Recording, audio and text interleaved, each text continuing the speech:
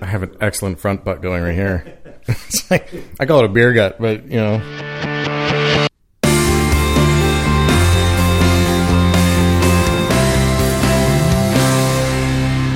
Hey everybody, welcome back to another excellent episode of The Squad Room. I'm your host, Garrett Tisla. I am a active duty police sergeant for a sheriff's department in Southern California. I have just a shade over 10 years of experience, and the purpose of The Squad Room, if this is your first time listening to us, is to deconstruct and dive into all the ways that we can make ourselves better. And I mean better in all of the senses of physical fitness and mental toughness and nutrition and stress evaluation or stress management. And I highly encourage anyone who's just new to the show to go back and listen to the first dozen episodes that precede this, and you'll get a sense of what I'm talking about. Episode 1 lays out what I'm doing. And there's 3 components to this podcast. One is documenting and journaling my journey from hitting that rock bottom of physical fitness and trying to get healthier, and struggling with that through night shifts and rotations and shift changes and assignment changes and all those other things that we come up with. The second part of it is interviewing active or retired police officers who have succeeded in a fitness lifestyle and in all of the ways that we can be fit, not just physical fitness. And then the third way is interviewing subject matter experts who aren't law enforcement, but are certainly law enforcement friendly, who have a lot to add to the conversation. And today's guest is one of those. And we'll get to him in a second. But first, I need to go through a couple of housekeeping issues. First of all, I want to thank, I don't give them enough credit up front, and I need to be better about that, because I need to thank the guys over at CrossFit Pacific Coast and Gravitas Performance Labs. You know Traver well if you've been listening to this, but also Eric Malzone, who is a co-owner there along with Traver. Those guys are taking good care of me and have been for several years, and they are very much a sponsor of this podcast. And if you ever want to know more about them or what they do, you just go to CrossFitPacificCoast.com and check them out. They do offer online coaching and support and that sort of stuff. I think I just swallowed a bug. Anyway, but yeah, thanks to them. Also want to thank again Jeff Dees and Fresh Tracks Designs for coming up with that awesome logo we've got. I'm super proud of that. And hopefully soon going to be putting out some stuff on Instagram and Twitter, announcing some T-shirts and stuff like that we can throw out there to the fans and people who support us, who support the show. Speaking of Twitter and Instagram, if you want to follow us, it's at The Squad Room for both of those social media outlets. Please follow us there. I don't just promote the show. I put out stuff from other sources that I think is relevant to the conversation that we're trying to have here. And there's a lot of good stuff out there. Also, if you have any questions, comments, concerns, anything like that, you feel free to email me at squadroompodcast@gmail.com. And if you are really enjoying the show, please leave a review on iTunes and let everyone know what you think. It's very helpful to the show to spread the word and get our ratings higher in iTunes and in the sections we're in, so that more people see us and more people hear about us. All right, so to today's episode. Today's guest is Steve Politis. Steve is a doctor of physical therapy, and he's a really cool dude. I've met Steve a few times in passing. Long time ago, chatted with him about coming on the show, and he was always very enthusiastic. He's got the physical therapy mindset of the PTs that I try to go out and find, and since you don't see him or anything like that, or if you're wondering what I mean by that, for the CrossFitters out there and people who know Kelly Starrett, he's very much in that vein, and he thinks of the body as a whole system, and it's he really does a lot of stuff with his patients that's above and beyond just what some of the old school physical therapists do. Like I talked on one episode about going to a PT, and their solution for everything was just to lift weights and stretch. Well, Steve is someone who goes deep into massage, but also biomechanics, and we go way into the weeds in this episode on a couple different topics. But it was super fascinating to me, and I think it's very valuable to anybody else. So stick with it if we go into something that is a little beyond what you think you care about, because we're going to tell you, I think you're going to get some good knowledge out of this of why the whole body system is need to look at the whole body as a system, and why, for example, things that are going on in your ankles might be affecting your neck, and why you might have neck pain as a result. This episode is chock full of good stuff. We talk about Steve's opinions on CrossFit. Lots of PTs hate it, or conversely, they love it because it keeps them in business, but they hate it because they think it's dangerous. They think it's unnecessary and unsafe. Steve has a good answer for that. We talk about the biomechanic issues of being a police officer, and we define those, but we go through kind of the standard stuff that you might see and how to maybe prevent some of those things from becoming real problems. We get into the whole pose running debate, pose versus heel striking running, the importance of your anterior chain, or as he calls it, your front butt. And you heard that in the intro. But we talked with Dr. Goodman in episode 8 about the posterior chain, but he has a good point about the emphasis on the front of the body in the anterior chain, and why we need mobility versus stability. We can't have one or the other. Kelly Starrett, again, famous for the mobility WOD. Steve here brings up a very fair point about the need for also stability.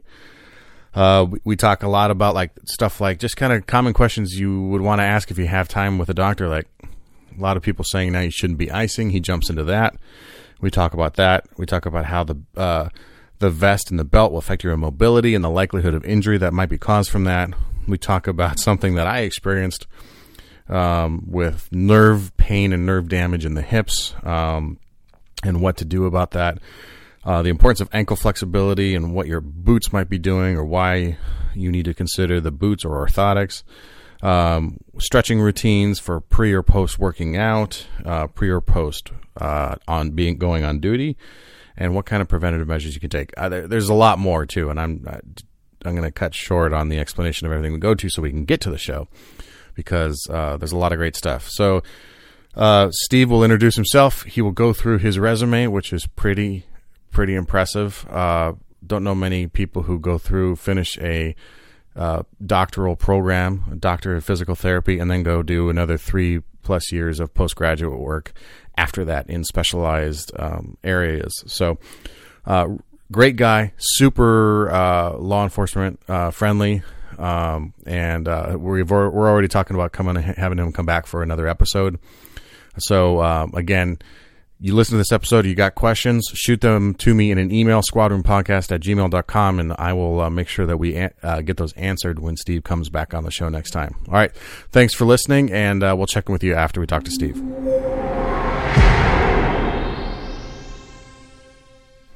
Steve, thanks for being on the show. Thank you. I'm excited to be down here. We have been talking about this for a while. We have interacted a few times and crossed paths, and it's taken me a while to get back on to sending you an email. And I wanted to tell you a funny story. It's funny for my audience. It may not be funny for you because this is your business in your office where we're standing right now. So what finally prompted me to trigger me to be like, oh yeah, I got to send you an email and schedule this. So we're in a high-speed pursuit coming out of Carpinteria, and with a drug dealer out of LA who's moving a good amount of weight, and he gets stopped. He takes off from the canine officer that stopped him, and he about 120 miles an hour up the highway. You might have heard about this. It was a couple weeks ago. Wow. And he takes the off-ramp right here down the street, which, not being a local, he doesn't realize is about a 90-degree turn in about 50 yards, right, coming off the highway. So you got to be ready for it, and you got to know it. Well, he didn't slow down for the turn because he didn't know it was about to make a hard right, and he took his brand new BMW 5 Series and sent it airborne like Dukes of Hazzard into the center median right there. Wow, down by the Starbucks, and took that thing out. Long story and all, but anyway, he ends up foot bailing. He runs right up. We figure actually he runs through your backyard here in the office, and ends up in one of your neighbors, one of the residences that surrounds your business. And he's hiding in a shed, and he had dumped a gun right there. But the reason that all of that made me remind me that I needed to email you is I got sent and stuck on perimeter right in front of your office. And I'm standing here for like an hour and a half. And I finally look up and think, oh, yeah, I got to email you. We found him. So, Right. Anyway, so thank you for being here. You are a doctor of physical therapy. So why don't I let you explain your background and what you're doing now so that people get a sense of what we're going to talk about. Yeah, well, yes, I'm a doctor of physical therapy. And then I was one of those that just could never stop being a student. And so after graduating from PT school, I continued on just the learning path. And, my career as a physical therapist feels like one of those where it's just lifelong learning. And the people that I've worked with that feel pretty complacent, I don't see them going anywhere if they're not taking classes and continually bettering themselves. So I continued on and just got 2 postgraduate fellowships. One of them is in applied functional science, and that was a program out of Michigan. And it was a year-long in-depth study in biomechanics and kind of understanding how the body is linked together, and then also understanding kind of the nature of the three-dimensional world that we live in and how our bodies move three-dimensionally within that world, and how to interact and use those principles to turn them into strategies and techniques for rehab and training and all of that. I also have a fellowship in something called orthopedic manual physical therapy. So that was a 2-year-long program, and that was something that was really focused on the differential diagnosis, which is where a patient comes into me and they just have a prescription that might say pain, eval and treat. And then it's up to me to kind of figure out, okay, what's going on here? And you differentiate the different tissues and try and zero in on what's the root cause of it. So the manual therapy also goes into a lot of the hands-on techniques that I use in terms of soft tissue mobilization, doing different massage types of techniques, and then also a lot of joint mobilization. And so understanding how the joints are supposed to move and what they're supposed to be doing, and when they're not doing their job, how do you get them moving again? But really using my hands. Mm-hmm. And then along the course of the number of years that I've been a physical therapist, I've continued just to take regular continuing education courses. I'm certified as a kinesiotaping practitioner, meaning there's some stuff out there called kinesiotape that some people might be familiar with. You see it on athletes and Olympians and things like that. But there's me after I throw my back out. Sure, right, yeah. Exactly. Yes, there's a certification process to learn that taping technique, which I've done. And then I'm a strength and conditioning coach, which I've been for quite a long time. And you kind of touched on it, but just because I think this is probably going to come up a couple times, the definition. But can you explain what biomechanics is? Yeah, biomechanics refers to the way that the body moves. And so looking at stuff, say, from a mechanical engineer perspective, they kind of see a machine and see all the parts moving and how the parts interact together. We take that and we apply it to the human body. So that's the biomechanics, the bio being the biology, the body part, and then the mechanics of understanding, okay, when I go to take a step, what's happening at the foot and ankle joint, and how does that affect everything else up the line? And so understanding the biomechanics, I know that, okay, when we take a step with one foot, the subtalar joint down at the bottom of the body, the foot and ankle, that has to evert, but that starts a chain reaction of events that continue on up the body, and it will cause the knee to internally rotate a little bit, and then that will cause the hip to internally rotate a little bit. And all of those things are turning on certain muscles in the hips. And so the biomechanics refers to understanding that connection, the links from all the parts and how they relate to each other. We call it the kinetic chain because it's where generally a body part is connected to the ground or something solid. And then as the ground reaction forces have their effect, it generates a chain reaction through the entire body that we can kind of follow and look at and understand. Mm-hmm. Does that help? No, absolutely. And it just added 10 questions more to what I wanted to ask you about. But let's start with some basics. So I always say, or have said, that this is not a CrossFit podcast, but we talk about CrossFit a lot. Like I said, just given the popularity it is with law enforcement and that group in the military. I've spoken with chiropractors and PTs and MDs, and it seems to be split 50-50. And half of them say, I love CrossFit because it keeps me employed. And the others say, no, I love CrossFit because it's good for you. Where do you fall on that? I'm just curious. Well, yes, I too have found that it's sort of polarizing, and it seems like there's the two camps, and those that believe in it and will do it, and the other ones that think that it's awful for everybody. I'm certainly on the side that I enjoy CrossFit. I really like a lot of the exercise they do. I think there's a lot of benefits that have come from the introduction to CrossFit, getting a whole new generation of people a little bit more excited and enthused about exercising and taking care of themselves. And so I see a lot of benefit there with the community aspect of the structure of it, the kind of the class environment where people are there cheering each other on, they're clapping, they're giving them support as they're going through. I love all of those parts of CrossFit, and I think that's really one of the best things that it's done. I understand some of the worries on the other part, or the other school of thought, where there's a lot of potential for injury. And that's one of the things that, yes, as a physical therapist, it does keep me in business. So, it's partially a marketing strategy to align myself with the CrossFit community. But inherently with a class structure, you're always going to have some issues with not being able to individualize the instruction. And I think that's really where, CrossFit gets a bad rep. Is that it's a class setting, and people from the outside just observe a group of people doing a bunch of exercises, lifting some heavy weights, that sometimes some of those new people, they need a little bit more individualized attention. But in the class setting, that's pretty hard to do. And so that's where I think the outside observer will see people and say, oh, look at that person's getting hurt. Oh, they shouldn't be doing that. Oh, they shouldn't be doing this. Well, there's some truth to that, sure, but at the same time, I think the fact that somebody that may not be an exerciser is now engaging in physical activity, there's a coach there that's trying to help them along, they're in a community of people that are supporting them.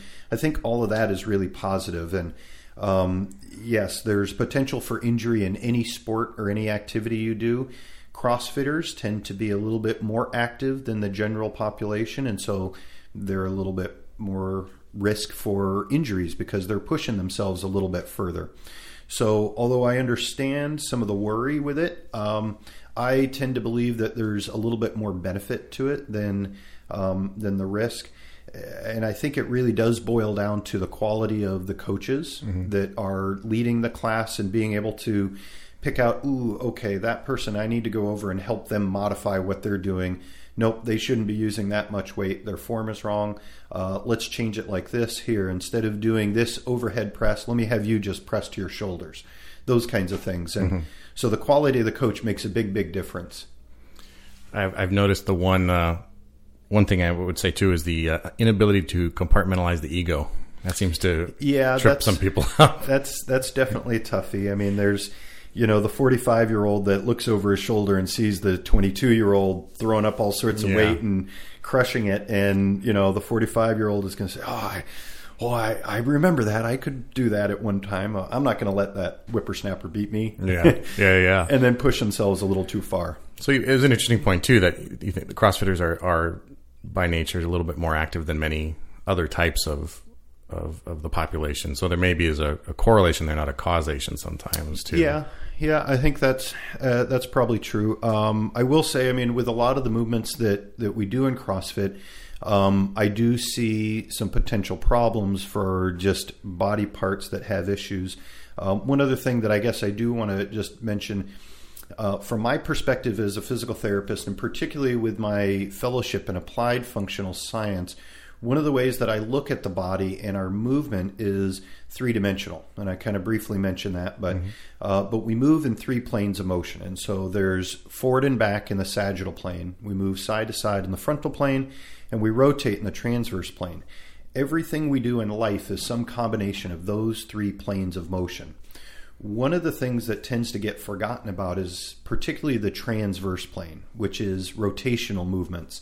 We're most known for the forward and back, and that's what people kind of recognize in our daily lives. They see it the most. CrossFit exercises tend to be very sagittal plane, meaning they move forward and back, up and down, and not a whole lot of the side to side in the rotation. And that's where I would love to see more of the rotation and side to side types of movements that I think would take CrossFit and make it even a little bit more holistic. Mm-hmm. Can you use some examples, like V-ball, V-twists? That's an example. Or something like wall balls are a very common CrossFit exercise where you have a medicine ball in front of you, you do a squat, and then you throw the medicine ball up to touch a certain point on the wall. What I'd like to see is some wall balls where maybe your back is to the wall and you're having to swing the ball around and rotate to hit it to the wall on one side, and then you swing it around and rotate to hit it to the wall on the other side. Oh, at about elbow level. Yeah. Not throwing up. Right. I would even love to add in some wall balls going to the side. So the side of your body is to the wall. You're still doing a squat. You're throwing the ball up, but you're throwing it over your head to the side to hit the wall and then come back down and catch it. When we look at things like athletic movements that generate a lot of power, racket and sports that are using a racket or a bat or things or a golf club where you're generating a lot of power. If you look at the movement, it's all with rotation. I mean, you think about a tennis player and they're going for a forehand. It's not happening with just the strength of the arm, but they're getting the entire body and the hips into rotating that racket around. You look at a baseball swing and it's all in the hips. It's not just the shoulders generating the power.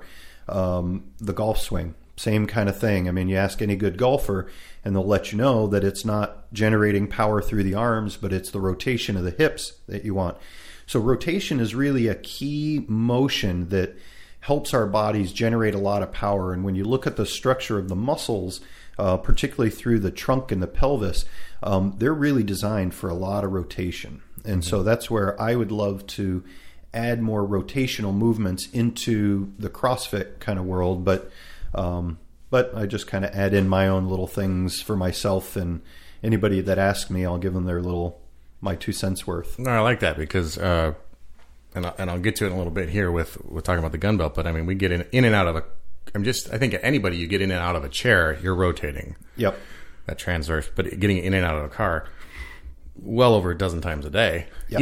Easily 2 dozen times a day. So, and that, especially out of a sedan versus like a SUV, but out of a sedan, you're doing a real side rotate. And I know, well, the last time I threw my back out, I was sitting down in a car. I was just getting in the car, and I wasn't ready for how low the seat was from the person who was in it behind me. But I was twisted to the side when I did that and slammed my whole back just locked up. Yeah. So, okay, I'll add that. I'll add the side wall balls to my repertoire. I'll tell Traver start putting them in.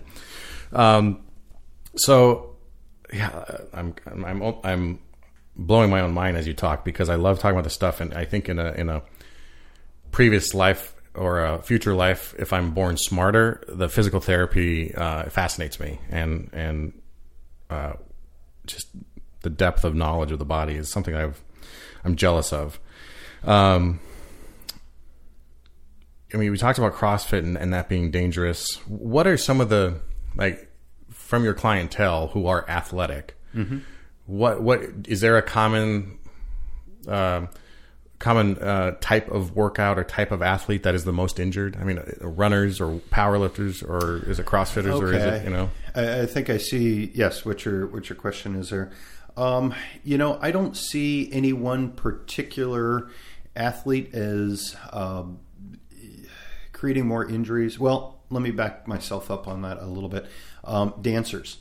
So dancers, even more than gymnasts, I think, they are probably the toughest athletes on themselves and on their bodies, because dance comes with an artistic element that you don't get in other sports, other activities, where they take their body to kind of the end of their physiologic range of whatever the movement is, and then a dancer will say, but I want a better line. So, okay, that's the limit of what your body can give us, but let's get a little more turnout. And so then they will really crank their bodies and do all sorts of crazy things to create those artistic lines and that look that other athletes in their sports aren't really worried about, the aesthetics, quite as much. And from that, I have seen that dancers will create for themselves different types of injuries that you don't see in other sports. The other thing that I've learned is how intensely they train. For instance, ballet dancers, very common for them to be training 4 to 6, even more hours a day, 6 days a week. And that is just intense exercise. And then they'll do Politis and running and all sorts of other stuff along with that. But they will be dancing and training that many hours out of a week. And you look at most other sports, and that blows most other people away. But what they fall into is the pitfall of overtraining. And so that kind of ties into my answer for your original question, asking about different athletes and who gets hurt the most. Dancers, one of them, but the real thing that I see happening is overtraining. And that's where there's too much exercise, too much training without enough rest and recovery in between. And what happens is the body just starts to break down and it loses performance. And then you end up losing strength, and you can develop stress fractures and all sorts of different problems, overuse injuries that occur from that. But it's really the overtraining that I think is the part that leads people into a lot of injuries. Interesting answer. I would never have occurred to me, but it makes perfect sense that dancers are pretty intense, and and that form is the aesthetic form is far more important than the functional form for them. Right. I mean, I don't want to round my back in a power snatch, but if rounding your back is it goes on that rabbit hole. But that's interesting. Yeah, that's an interesting answer. So. I want to ask you a question about, again, biomechanics. Sure. And being a police officer. And I figured what I'll do is I'll walk you through everything I've got on in a typical day, and then I'm going to add a couple different scenarios and just kind of pick your brain a little bit. Sure. So, right. So I luckily I'm no longer in the wool pants, the 100% wool pants that didn't stretch. We used to have those, but so 8-inch boots, right? Okay. That go up 8 inches, quite heavy. Obviously the cargo pants, bulletproof vest, right? Which is, I think, about 4 pounds, maybe a little bit more, about 4 pounds. Uniform shirt, which, is tucked in. The vest itself actually too has an apron on it that gets tucked into the pants, so it stays kind of in place. Gun belt of just going around the side, gun, handcuffs, radio, baton, taser, OC spray, knife, 34 pounds last time I weighed it. Well, okay. And it's mine's a kind of a pleather, fake pleather. So it's not super flexible, but it's lighter than a real leather gun belt, but it's a little less flexible.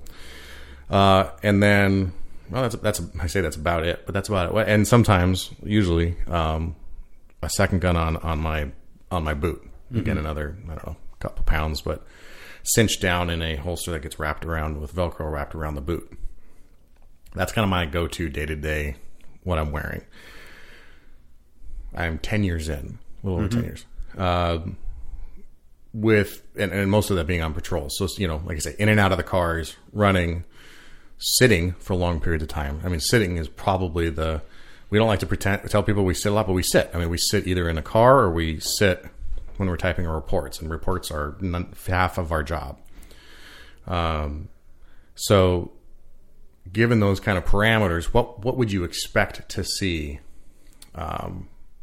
from your kind of standard officer. Does that make sense? Yeah.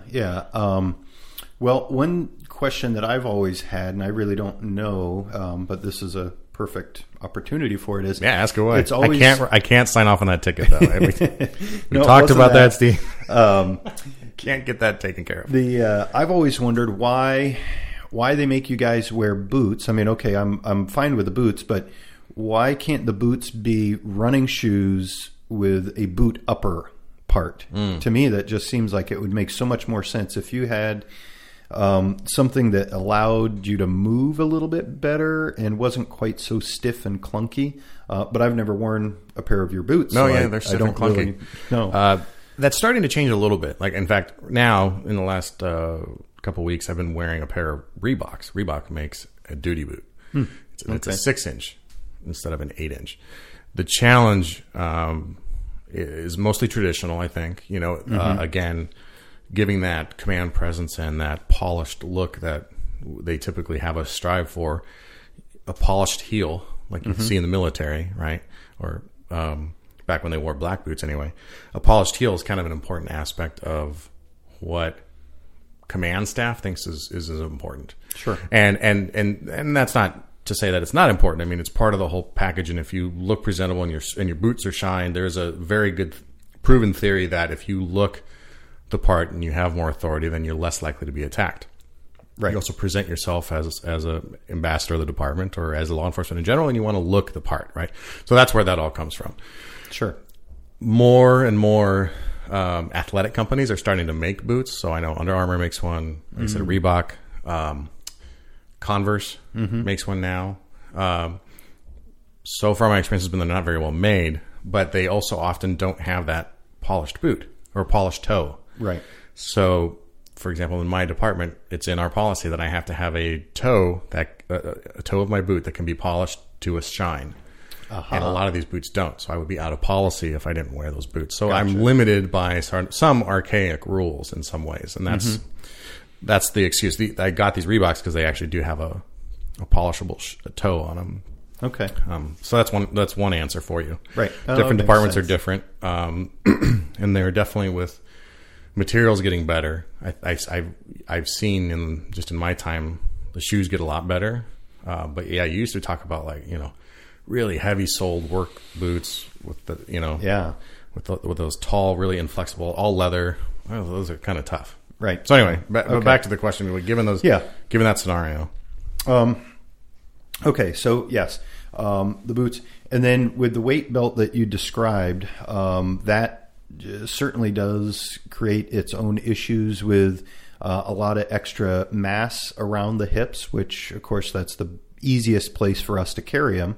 But that changes a lot of just the mass and momentum of your body as you're having to move, get in and out of the vehicle. If you're having to just break into a sprint and suddenly go chase somebody or whatever it is, having that extra weight there does change the equation of how your body moves.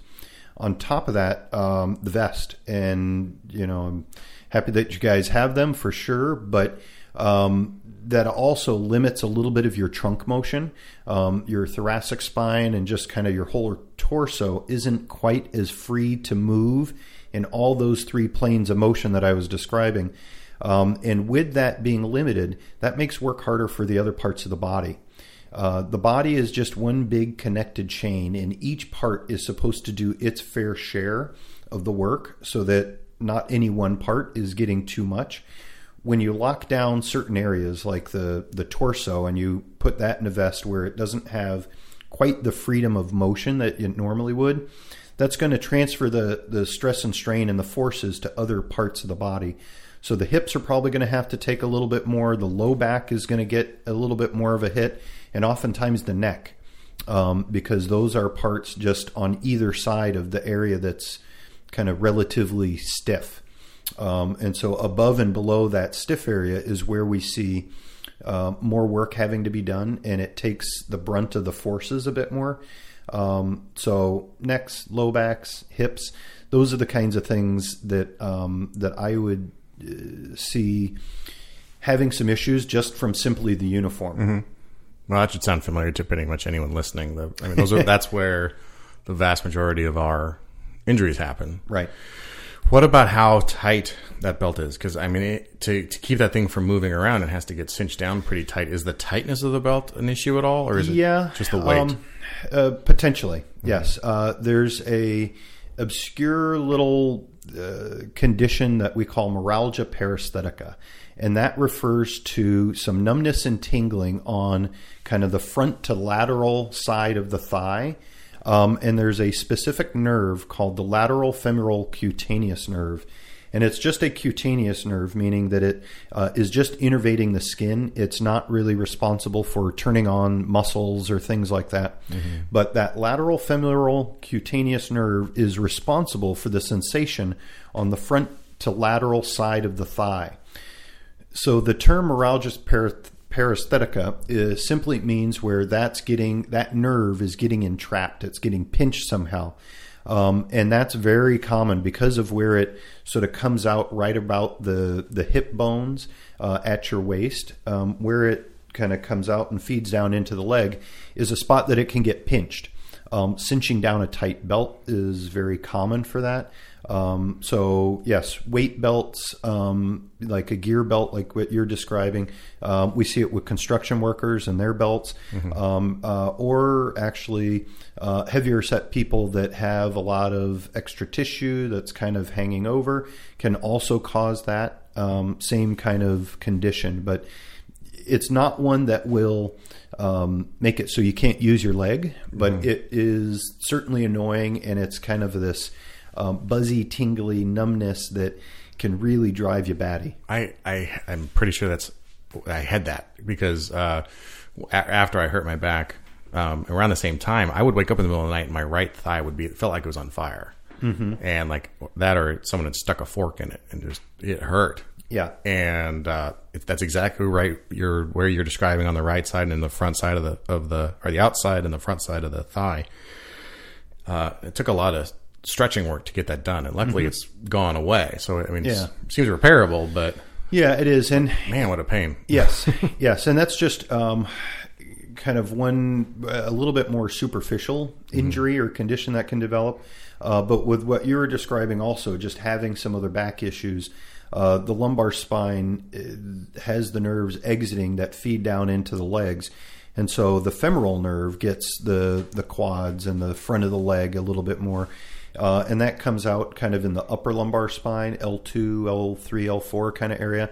And so if there's a back issue that's compromising where the nerves are exiting the spine, that can kind of give you that same type of mm-hmm. issue there, where then it's not necessarily just that one superficial cutaneous nerve, but there can be a little bit more sinister things going on with the underlying back issue. And then traveling down to the ankles, mm-hmm. Are those boots and the ankle flexibility, does it go the other way? I mean, you say kind of above and below, so I imagine there's above and below on the ankle too. Yes. And you might come from the knees, ankles to the knees? Right, definitely. There's a course in physical therapy that there's the fellow that kind of is the guru and the pioneer of this applied functional science and really helping people understand this whole kinetic chain. He had a course called When the Foot Hits the Ground, Everything Changes. And it's so true because the foot and ankle flexibility play a big role on turning on all the muscles and what the joints all the way up to the top of the head have to do. Every time the foot hits the ground, what the foot and the ankle are going through dictates what's happening on up the line. And so if the boots are tight enough that they're restricting your ability to dorsiflex, which is kind of bringing the toes closer to the shin, bending the ankle kind of as if you're squatting. So if the dorsiflexion is restricted, that can play a really big role on creating some other problems, more stress and strain on the knee. It can lead to back issues and different hip issues and things like that. But yes, the tight boots, the foot and ankle, limited mobility can have a significant role on up the chain. Looking at people with flat feet or high arches, those are other examples of how the bottom of the foot can really play a huge role. For some people, orthotics are really necessary to help provide a better base of support and let the foot and the ankle work a little more efficiently, to let everything upstream work more efficiently. Not everybody is appropriate for an orthotic, but that's just a great example of how the bottom of the body, the foot and ankle, can really play a huge role in what's happening on up the rest of the body. How does someone figure out if they need orthotics? That would be seeing a physical therapist for sure, because there's a lot to it that goes into it. An orthotic should help your body work more efficiently, and sometimes the body has figured out over the years how to compensate well for just the anatomical things that you've been given. And if the body has kind of gotten to a sweet spot and it's figured out how to deal with what it's got, and then you go and you throw something new and foreign in there, it can really create a whole host of new problems. So when we're looking at orthotics, we really want to be able to kind of test some things out and be able to say, okay, if I put you in this orthotic, is your body working more efficiently now, or does it seem to be developing these other problems and compensations? And if so, then okay, that might not be the right choice for you. Ultimately, if we can get everybody doing the right kinds of exercises and movements where we can move away from needing orthotics, that would be ideal. But the reality is there's a certain part of the population that they're really appropriate for, and they can make a big difference. So it's not then necessarily like, okay, so I supinate, right? So meaning I walk on the outsides of my feet. That by itself wouldn't necessarily mean I need orthotics. There's not a, oh, you supinate, you need orthotics. Oh, you have high arches, you need orthotics, or you have flat feet, you need orthotics. It's not quite as cut and dry as that. Yeah. There's There's lots of gray area in there, because there's certainly people out there with very flat feet that, I kind of cringe when I see them and I look at them, but then they seem to be doing just fine and they're not having any issues in their body. So with somebody like that, I probably wouldn't choose to just throw an orthotic in there. Same thing at the other end of the spectrum, somebody with high arches that supinates, they might be able to do everything just fine and not have any problems with their feet, their ankles, their knees, or any of the other parts. So again, I would choose, let's not do that, but maybe let's give you an exercise to try and help just balance things out and see if I can get your body moving in a direction to let your foot work more efficiently. So I'm going to have you jump into this hot debate then. Okay. So pose running. Yes. Or that I don't know. There's other names for it, but I'm drawing a blank on them. But basically, the emphasis of running on the balls of your feet, almost balls and toes of your feet, versus the heel strike. Heel strike being kind of the traditional way everyone eventually turned out to run, and how traditional running shoes kind of cause you to run. I think. Right. Do you think pose running is the appropriate way to relearn how to run, or do you think it's kind of smoke and mirrors? No, I don't. I think there's something real to it, and chi running is one of the other very, very similar approaches to pose running. I think there's a lot of benefit to it, and I do believe that it's a little bit more in the direction of how we're designed to run naturally versus being a heel striker. One of the background arguments to why to be a forefoot striker when you're running versus a heel striker is when the foot goes out in front of the body and the heel hits first, what it's giving the signal to the body is put on the brakes and decelerate our motion. And by the way that the body is designed and how the muscles work to decelerate our mass and momentum as we're moving in different directions, everything is kind of decelerating our motion in one direction so that we can accelerate in a new direction. When we heel strike and the foot goes out in front of the body like that and it hits ground, it's really driving a signal through the rest of the body to put on the brakes. We are slowing down against gravity.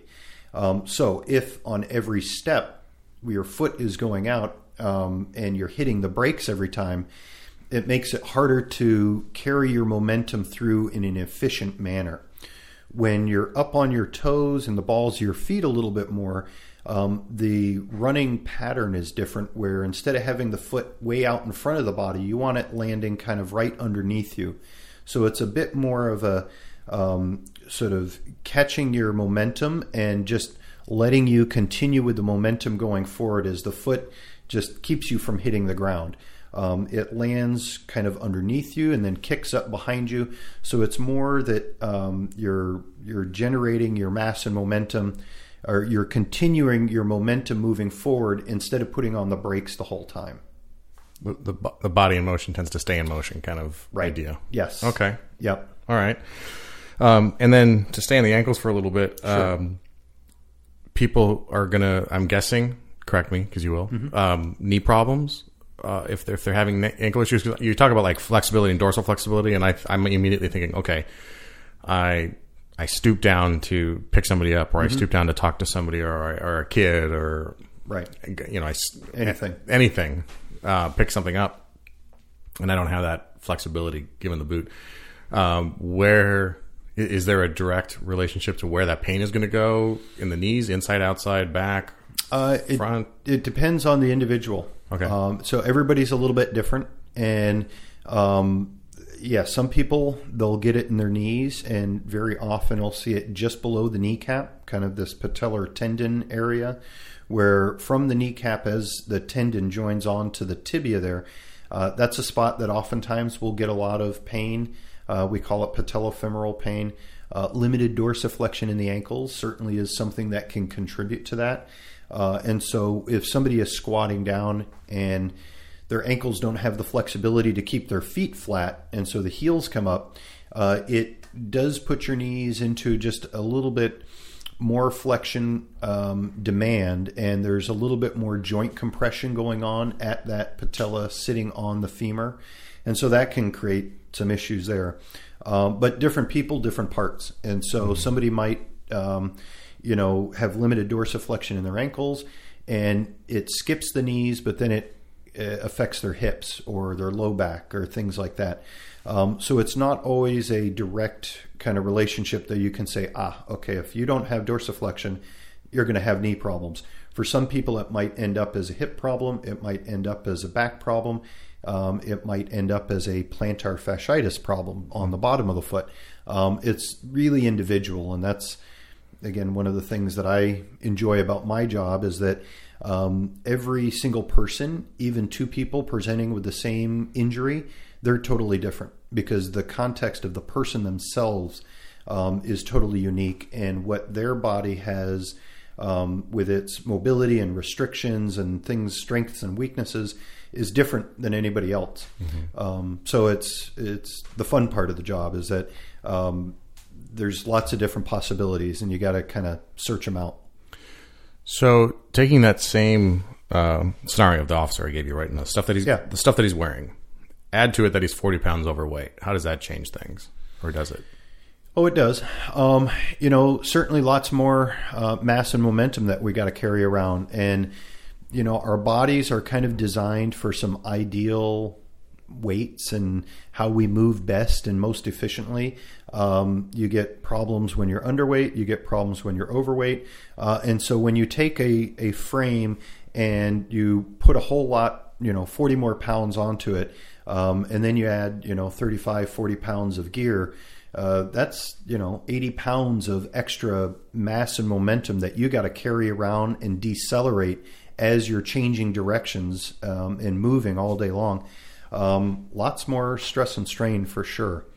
Would that expedite things like problems in the vertebrae? Either slip discs or herniated discs, or drawing a blank on the other name or the other issue that's common, bulging and like kind of grinding down of that soft tissue between the discs? Yeah, potentially. Again, it's not so straightforward that you can say, okay, if somebody is 40 pounds overweight, then they're going to have a disc injury. It doesn't always correlate like that, but certainly there's potential for all sorts of problems to develop.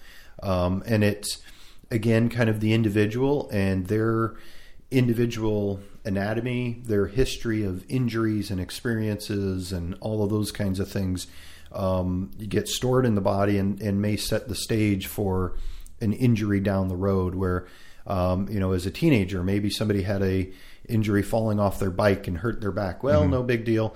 But then 30 years later, there's some just little underlying scar tissue or something that was just never quite strengthened after that injury. Didn't bother them for their entire life until it reaches a threshold, and then 40 pounds of extra weight, 40 pounds of gear, all of a sudden that is enough extra force to bring everything up to the threshold line where that old injury that hadn't bothered you for the last 30 years, suddenly now that's kind of coming back to haunt you. And so there's all those individual history elements that kind of play into it, and why two people with the same things going on might have very different injuries or very different issues. So because half the whole point of this podcast is kind of getting better, and better is obviously a huge word in that context, but getting better physically and with your body. What do you recommend, or would you recommend for this particular kind of audience? Given those restrictions that we have physically, but also kind of the dynamic of the work we do. Right, we talked about a foot chase earlier and a high speed chase. What are the preventative things that we can do to maybe lessen the chance of those things coming to light? I mean, is it just a stretching routine or yoga, or is it a intense physical exercise, or is it seeing a physical therapist preemptively? What would you say? Yes, to all of those. That's a busy day. Yeah, it is a busy day. But yes, all of those things that you were mentioning are potentially really helpful. I do think that there's certainly some stretching and some exercising that would be really helpful for everybody, but in particular police officers with the gear that you have to be wearing. But doing some, and we call it kind of the big rocks of the body, which are some key areas that if we can get those parts moving better, they tend to help the rest of the body operate even better. Foot and ankle is one.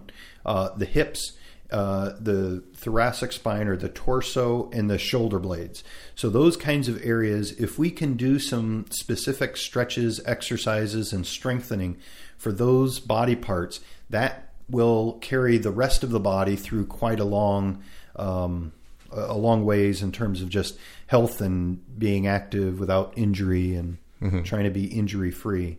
What do you have? Some favorite resources or places to point people to look for those things? In terms of something they could find on the internet, no, I don't have a specific website or anything that I would say, okay, if you go to this will fix you up or anything.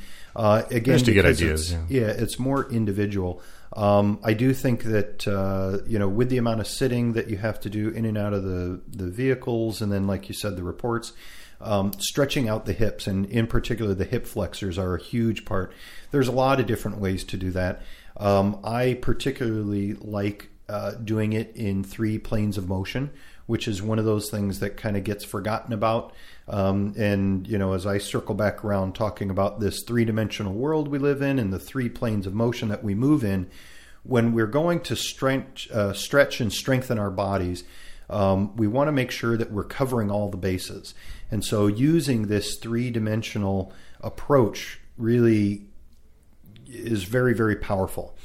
So with something like a hip flexor stretch that I give people for all sorts of things, making sure that you're going forward and back, you're doing a side-to-side component, and you're doing a rotation component.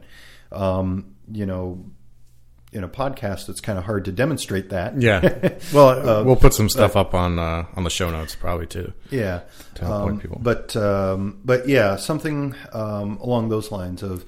But then the combination of the other things you mentioned, kind of like yoga and intense exercise and running, or I think the variety is really excellent, and particularly because of what you need to do for work duties is so unpredictable. And you have to be ready to do just about anything, whether it's, climbing a fence chasing somebody, or sitting in the car, or having, I was getting off the highway and I saw a couple of police officers pushing a vehicle the other day, helping somebody out.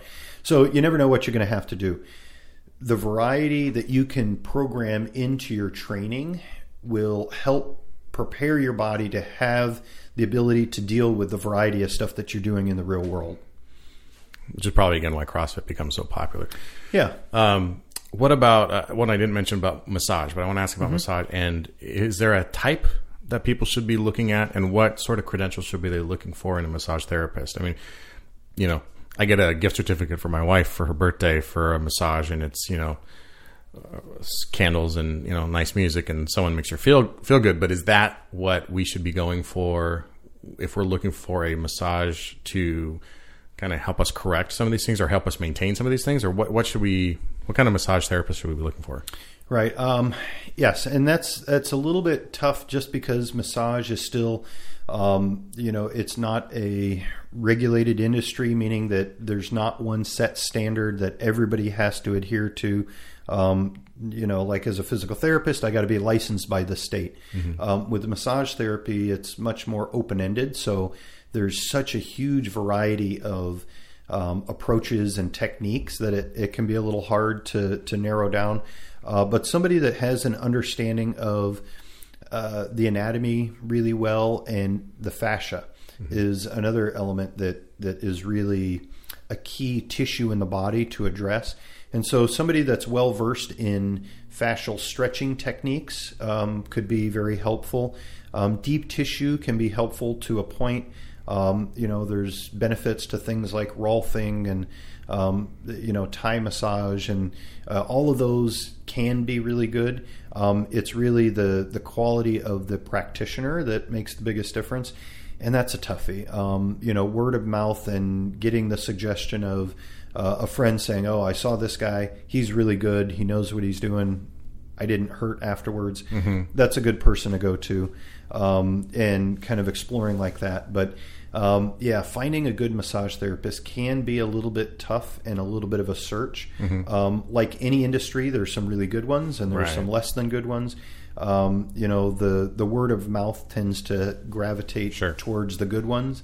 And so that would be kind of my best suggestion, I guess. It seems like, and depending on whose word that mouth's come from, or too, but I think going at the gym is a good place to probably ask too, because not only do a lot of them seem to go there, but you're looking for people who are in the similar mindset of wanting to work through issues are probably searching for the same thing. I found too that if someone is using probably gets thrown around too much, but sports medicine is probably a trigger. As okay, they might know what they're talking about, but obviously we got to ask questions. Yeah. So I want to go back to a second ago when we were talking about like online resources and books and stuff like that. So before we hit record, I was telling you kind of how fascinating PT is to me and how I got into it, and it was through mobilitywod.com and Kelly Starrett, owner of San Francisco CrossFit San Francisco and all that. Obviously a very well-known PT these days. He's got 2 versions of his books out, I think. What's your opinion on his techniques and some of the videos that he puts up? I think he's a smart guy, and he has carved out a great little niche for himself doing what he does, kind of aligning himself as the CrossFit PT. And I think his mobility WOD, where I think it was a couple of years ago that his goal was to for an entire year put up a new video each day. I think that was a fantastic thing for him to do, which really worked quite well to his advantage, kind of exposing his name to a bunch of people. But I think he's a good guy.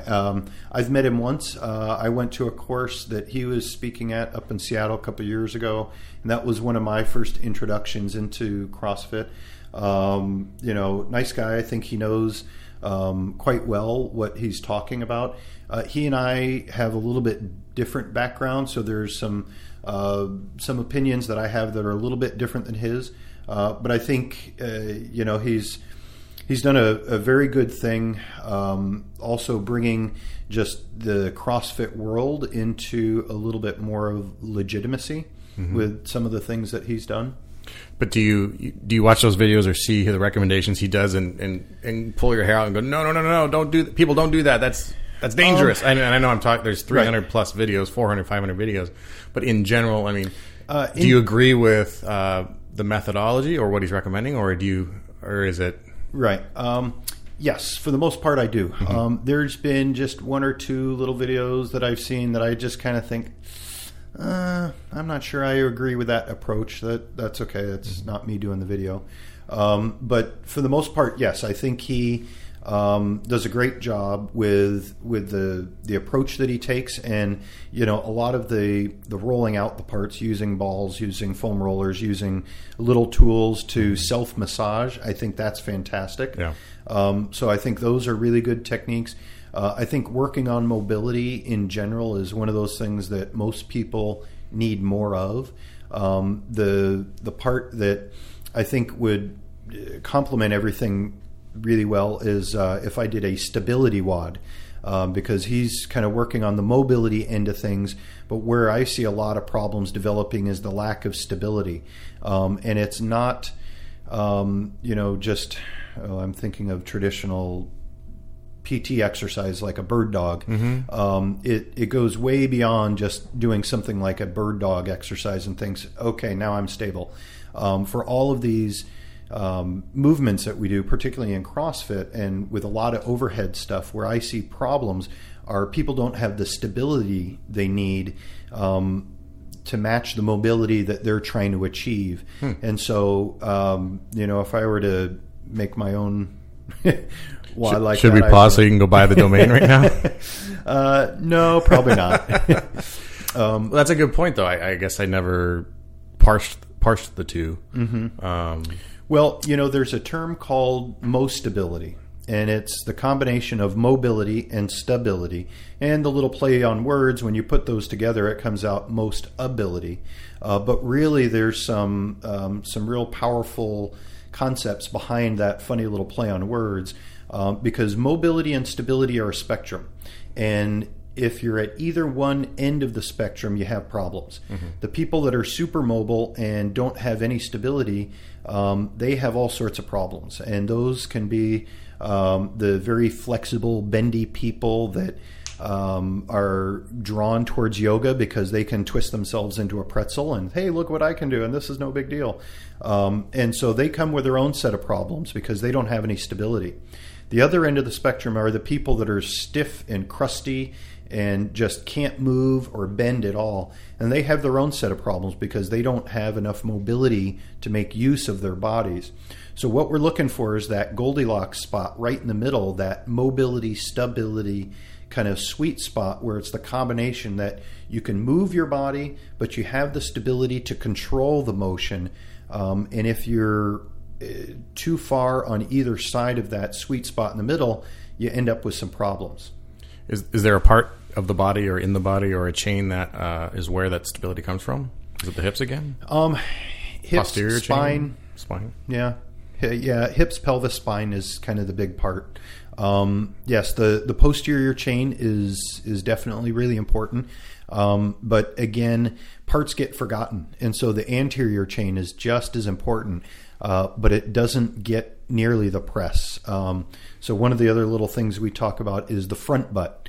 Everybody knows about the back butt. Kim Kardashian made it famous. Well, maybe people before her, but the back butt gets a lot of press. The glutes, everybody knows about those. But then the less known front butt, because it's not as big and bulky, is the front side of the body. But the hip flexors, the groin, as those tie into the abdominals, the anterior chain there is just as important as the posterior chain, but it oftentimes gets overlooked, or it's oftentimes trained in ways that just kind of perpetuate its limitations. So we do a lot of sitting. The front of the body is kind of flexed forward and bent and put into a shortened position. And then we say, okay, well, let's go train our abs. So let's lay down onto our backs, bend our knees up, so that, again, we're in a relative sitting position. And then we're going to ask ourselves to just shorten the abs, just shorten, kind of crunch, doing crunches or sit-ups. But everything is always in a shortened position. What we need to do is to lengthen the front of the body, lengthen all parts of the body, but to really open it up will help it work more efficiently. So that's where the front of the body, the front butt, the anterior chain, super important. Again, one of those things that gets overlooked. I have an excellent front butt going right here. It's like, I call it a beer gut, but same thing. No, I've never heard that actually brought up. So, like lengthening those abs. Yes, if we look at squat or sit-ups on a exercise ball, that kind of thing, where you bend backwards, that kind of thing, or a GHD machine. That can be a little bit better. But if we look at the way that our abs operate in the real world, they are connecting our pelvis to our trunk, so to the thorax, which is a big bony cage. Pelvis is a big bony cage. The abs are the connecting link in between, and they decelerate our trunk motion. As we're going to reach for something, the abs are turning on to decelerate the mass and momentum of the trunk going in one direction so that they can slow it down, you can reach your target, and then they can reverse and pull you back the other way. Most of the time, we're operating with our feet on the ground and our bodies are in an upright position, reaching for things on a top shelf, picking things up, all sorts of stuff. So the abs are really working the most when our feet are on the ground, we're in an upright position, and our trunk is moving in one direction and our pelvis might be moving in a different direction.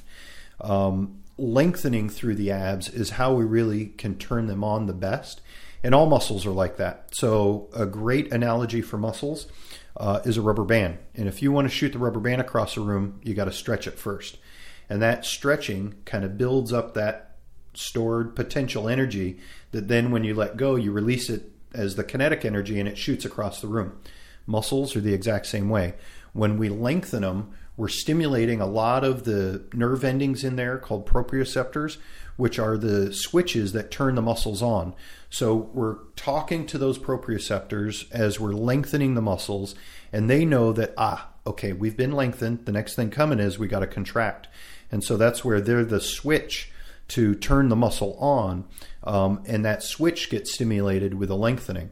But that's consistent not only with the abs, throughout every muscle in the body. And so that's, again, another kind of philosophical approach to training. I have a couple more questions before I let you get back to your day job. One topic that seems to be quite hot right now, and I asked this of Dr. Eric Goodman too on a previous episode, but ice and your opinion on ice. And it seems like some are saying now not to ice, or that ice is still an essential thing. What's your stance on that? If you have one? Yeah, I do. It's great for the right purpose. And so I still think that icing after an injury, when it's in the acute phase, right after an injury, is a great idea. And from my standpoint, it's pretty safe. There's pretty minimal side effects. You just want to make sure that there's always, a layer of cloth or something between the ice pack and the skin so you don't get a silly little ice freeze on your skin. But aside from that, icing is really quite safe. 15, 20 minutes tops is all that you'll probably need. If it's a regular just ice cubes, things will be warming up and melting by that point. So, it's pretty done. An ice pack that can stay cold a lot longer, you don't really want to go past 15 or 20 minutes. The idea of not icing, I use that in therapy quite a lot, actually. If I'm doing some things with patients where I want to stimulate blood flow into a certain area, I want muscles to get perfused with a lot of oxygen and nutrients, I may want to leave it there and not necessarily just have them ice right away afterwards to chase that stuff out, but let the healing nutrients and oxygen that we've done the exercise to bring it to that area, let that stay there. There's also different ways to use ice, and so there's sometimes in therapy we'll refer to it as a high afferent stimulus or high intensity afferent stimulus, and what that's meaning is that ice can provide a stimulus to the body that really barrages the brain with a lot of information coming in from the coldness. So the coldness on the skin is triggering a whole stimulation of the nervous system into the brain, saying, ooh, okay, something's really cold. And we can use that to help reduce pain a little bit. Sometimes it doesn't need to be for very long, but it can be a very short icing session that then we get a little bit of pain relief, and then we can move into doing some other techniques, whether it's a joint manipulation or some mobilization or some other things like that. So there's different reasons to use ice. And for me, again, it kind of boils down to the individual context, the injury we're talking about, what's the therapeutic goal that we're after for this person. And what about as an after workout recovery method? Is that something, if you're not a games athlete and you have to go do another, Fran in another 2 hours, but you're just your day-to-day workout, you're working out 3 times a week. Is that beneficial, or is it like you say, you want that blood coming in and you may not want to do something like that right away? It's okay, but if you're just kind of an everyday recreational athlete looking for health and kind of vitality out of your exercises, then I don't think you really need to be icing afterwards. And if you feel like you have to, there might be something about the exercise that's stirring up some potential injuries that might be better to be modified or back off a little bit. You shouldn't have to ice down after any regular workout. If, like you said, you're a games athlete and, you're really going to push your body hard for a certain purpose or a certain goal. Yeah, okay, I can see it being appropriate then. But not for the everyday person that's just looking to be healthy. Then I would say adjusting the workout might be in order. And soreness is always an issue for me, right? I mean, I get after it, I have a good workout, and then the next day or two later, usually it takes 24 hours or so for it to set in, and then I'm walking around like a geriatric. Is it just I don't want to go softer in those workouts because I'm doing the work at a good what I think to be safe and appropriate. Yep. What can I be doing either before or after to maybe minimize some of that post-workout soreness? So beforehand, a dynamic warm-up. So dynamic meaning you're not just doing the old traditional, okay, bend down, touch your toes for 30 seconds and hold. That's more of a static kind of stretch. You want to avoid the static stuff in the beginning, but you want a dynamic warm-up that's really raising your body temperature, taking your body through as much of the full range of motion as each joint has, and then actually turning on the nervous system. So those are the elements of the dynamic warm-up before the exercise. Do your workout, and then afterwards, doing some static stretching then can be helpful to kind of let things calm down, to have sort of a cool down period. But then the next day, doing some light aerobic activity. So whether it's going for a walk or a swim or a bike ride or rollerblading or something, where what you want to do is you want to get your blood pumping a little bit so that you're flushing the system out. And so you're trying to carry away the metabolic wastes that have built up there while you're bringing in fresh nutrients and oxygen. It doesn't have to be a strenuous kind of thing, but just enough where you're, kind of breaking a light sweat, but trying to get the blood pumping and doing some light aerobic activity kind of the day following your workout can do quite well to help minimize some of the pain and soreness. Okay. And then kind of related to that too, with the pain and soreness, but also some of the issues with everything we've talked about. Do you recommend, or do you have a belief that there is a particular diet or way of eating that is good or better that you would prescribe for people, or does that not necessarily affect your world in the physical therapy world? Oh, it definitely affects my world to a huge degree. I certainly am a big believer that, we are what we eat. And if what we're eating is all processed things that comes in bags and boxes and cans and pre-made things, then you can be pretty assured you're getting a lot of chemicals and a lot of processed stuff going into your body. So I think that certainly nutrition and what you're eating plays a huge role in all of it. I myself have a personal interest in nutrition and just eating healthy, and I like to cook, and my wife likes to cook. So for us, it's something that we share, but it's very individual. And I know from my perspective, there's not one diet that fits right for everybody. It's much more individual, but I kind of boil it down to whole foods. I mean, if you're eating real foods and whole foods and having to cook it yourself, that's far better. Taking it kind of the next step, if you can get it sort of local so that it's not, bananas that are coming from Chile in the middle of the winter. You think about just all the other impact that has on the world of, you eating your 60-cent banana that's come across the continents. The more local you can get, the food is going to be so much more fresh, and you're going to get the nutrients and the vitality of the food even better if it's local and it's fresh, that kind of thing. So I just kind of boil it down to whole foods, try and avoid the processed stuff, and as local as you can. You're going to get more value out of the food with its nutrient density than if it's something that's coming across the other side of the globe. Mm-hmm.